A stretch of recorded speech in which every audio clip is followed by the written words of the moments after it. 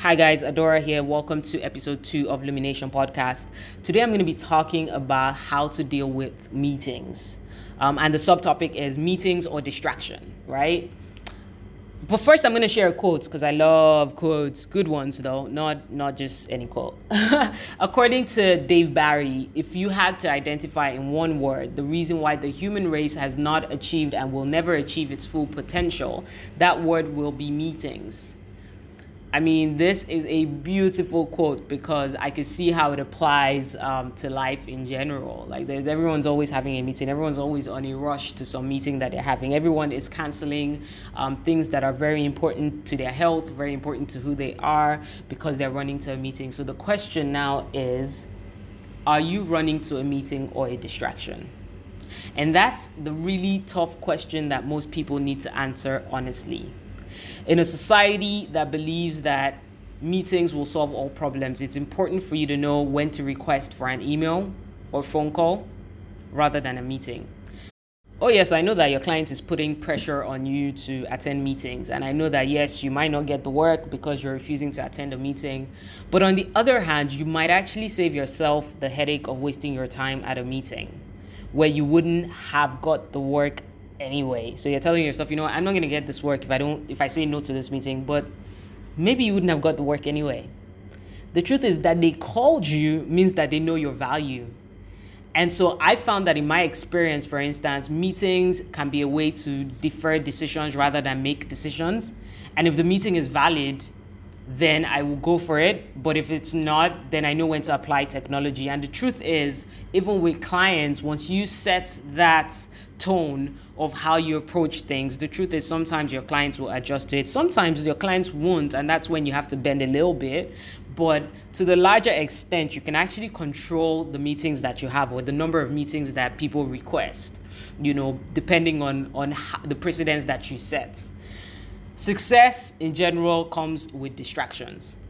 And the more value that you provide in your life, so the more you do stuff, the more requests for your time increases. And while it's great to give your time because you're like, oh, you know what, I want to impact many lives, so I want to continuously give my time, it's also important for you to know when to say no and conserve that energy for the greater good, because the truth is you're doing people a disservice if you're using your energy in ways that it shouldn't be used, and you're not conserving it for the people that you really need to use it on, right? And the sad part about it is that it never really seems like you're using up a lot of time until you start to intentionally measure the usage. So I use an app called Quality Time. I'm sure you can find it on other stores, but you can find it on the Google Play Store. And it allows me to just see how I use the various apps on my phone. And using that app just allowed me to cut down on my phone usage time. So I cut it down from 5 to 7 hours to about 3 hours each day. The thing is, time requests are not always in the form of a physical meeting. So you have to be consciously aware of the requests that come in the form of phone calls, catch-ups, WhatsApp groups, interviews. Hey, I'm in your neighborhood, so I thought to drop by. These are all demands for your time. And saying yes to every meeting because you feel bad doesn't make you a good person. So let's do a quick calculation of how much a typical meeting time takes. The conversation to decide details of the meeting, so let's say time, date, location, that takes like maybe 1 hour. In some cases, even multiple days, because you're going back and forth trying to figure out when you're actually going to have that meeting. And then finally, the meeting day comes and your commute to that meeting, maybe 1 to 2 hours, depending on the distance. And then you have small talk, right? So how are you, how's life, that's 15 to 20 minutes. And then the introduction to the meeting. So that's I think you need to know this before we enter to the real meeting conversation. And that's about maybe another 10 minutes. Then you spend another 10 to 15 minutes talking about the meeting itself. So actually being in the meeting, another 10 to 15 minutes. And then you commute back to your location, another 1 to 2 hours, right? Again, depending on distance. So based on what I've just calculated, I'm talking 4 hours and 45 minutes. That is long. If that was done via phone or video call, it would have cost you maybe max 1 hour. So next time you're asked to attend a meeting, just respond with, can we email or video call through this first stage? Often than not, what you will find is that the person asking is actually happy to email, but they're just used to the default response of can we meet? Because culturally, that's what we do. We say, oh, can we meet? But the truth is, on the other person's end, they might actually just be like, you know what, can we just email? But if I say we should email instead of meeting, then this person is not going to take me seriously. They're going to think I'm not a professional person because professionals meet, and then you're thinking the same thing. So both of you are thinking the same thing, and nobody's really saying the fact that we're just going to be wasting each other's time. Let's just have a phone call, right? So you need to be able to, maybe take that step and take that risk. To put it out there that you would rather have a first conversation via phone or via email. And I do that a lot. Now, this being said, there are good meetings. Okay, so there are meetings, and how I define a good meeting is meetings that leave you empowered and productive, right? Those are good meetings. Let's quickly identify some meetings that are distractions. If the meeting drains your energy, it is a distraction. If you're only meeting because you want to make the other person happy, it's a distraction. If the meeting is not beneficial to you in some way, shape, or form, it's a distraction. If the meeting centers around gossip, it's a distraction. If the meeting is about your last meeting, it's a distraction. If the meeting is about your next meeting, it's a distraction. If the meeting doesn't have a clear agenda, it's a distraction. And if your mind is not present at that meeting, it's a distraction. Now, based on my experience, I will share a few tips on how to deal with meeting requests. So the first one is discern if you really need to call or attend this meeting. Now, in the past, I have scheduled meetings without clarifying the purpose. I've had moments where I got a brainwave about an idea and I decided that I needed to meet with someone immediately. Right, so this idea hits my head and I'm like, you know what, I need to meet with this person. And then after I schedule the meeting, I realize that I'm not ready to have the meeting. But then it feels like it's too late to cancel. And so I had the meeting anyway, and then I just waste both of our times. Now, after doing this a few times, I learned that it was important to engage in strategic thinking and evaluate the project first before I consider that a meeting is necessary. Before you call that meeting or you attend that meeting, you need to be sure that both parties have actually evaluated the project and they're sure that this meeting is going to set off a chain reaction of execution sparks. So if it's not going to move into execution or move into the next stage, next progressive stage, then that's not a meeting, that's a distraction. The second one is choose a communication outlet that works best for you. And I learned this one the hard way. If you live in Lagos, you know that most meeting requests are on the island. Right? So if you live and work on the mainland like I do, then you know that those island meeting requests can be hectic.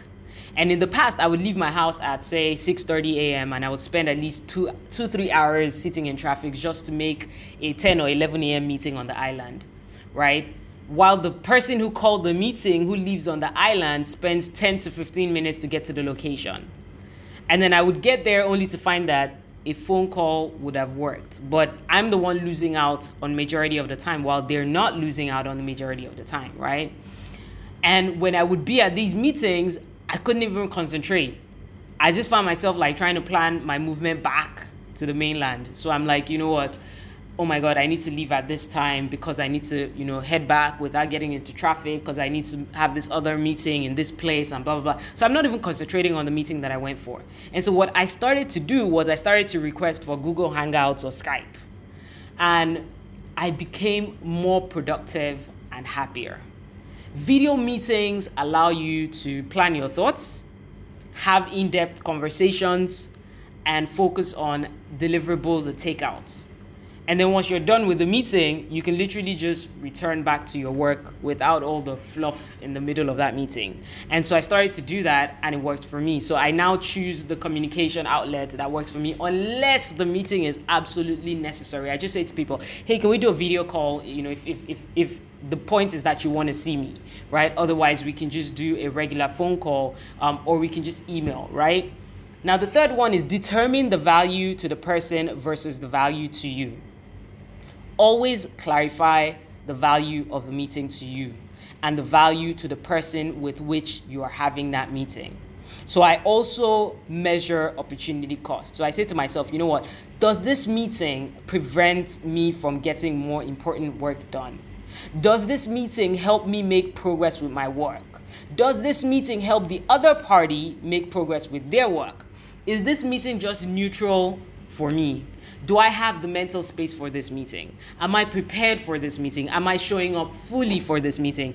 This is very important, because if that meeting is meant to be beneficial to the other person and you accepted it, then you must show up fully or not at all. Because you're doing them a great disservice if you just listen and nod your head without providing any meaningful contribution.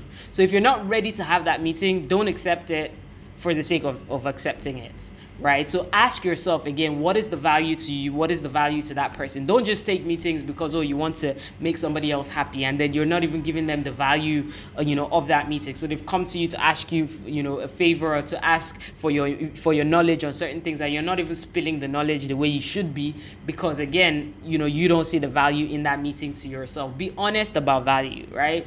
Hey, I don't see the value in it. Can you make me see the value in it, right? And then this way you can show up fully and give your best to that meeting. The next one is number 4, which is don't multitask during your meetings. I remember attending a client pitch where my colleague was presenting. We'd worked on this project overnight. We were super excited about delivering it to the client. We arrived early. We set up the projector. We're gingered. Like, oh my God, we're going to blow your mind today. And as my colleague started his presentation, I just looked to my right and I noticed that the client was typing on her computer. Like, she was just typing the entire time. And while she was typing on her computer, she was also sending messages on her phone. Now, for me, this was very rude. I mean, even if the person had some super ability to multitask during the pitch, it was just unfair for her not to give her full attention to something that was as important as this, something that we put in extra effort to do, and something that my colleague was gingered to present and had practiced for, So when I attend meetings now and the other person is busy typing on their phone, I find it very disrespectful, and I will end the meeting quickly. I will end it, or I will say something. Because the truth is, if you need to use your device, then it's best that you pause the discussion and then return back when you're done. If we're both going to multitask during the meeting, then we should have just emailed instead. That's the way I see it. So if both parties are not concentrating, then what's the point? Like, just email, And the 5th one is cancel if absolutely necessary. So for the past few months, a friend of mine and myself have been trying to schedule a work meeting, and it proved futile until about last week, right? We finally had a date, we had a time, we're both 100% committed to meet, right? And the day before our meeting, another friend of mine had an emergency that required my attention. So I had to cancel my pre-scheduled meeting at the very last minute.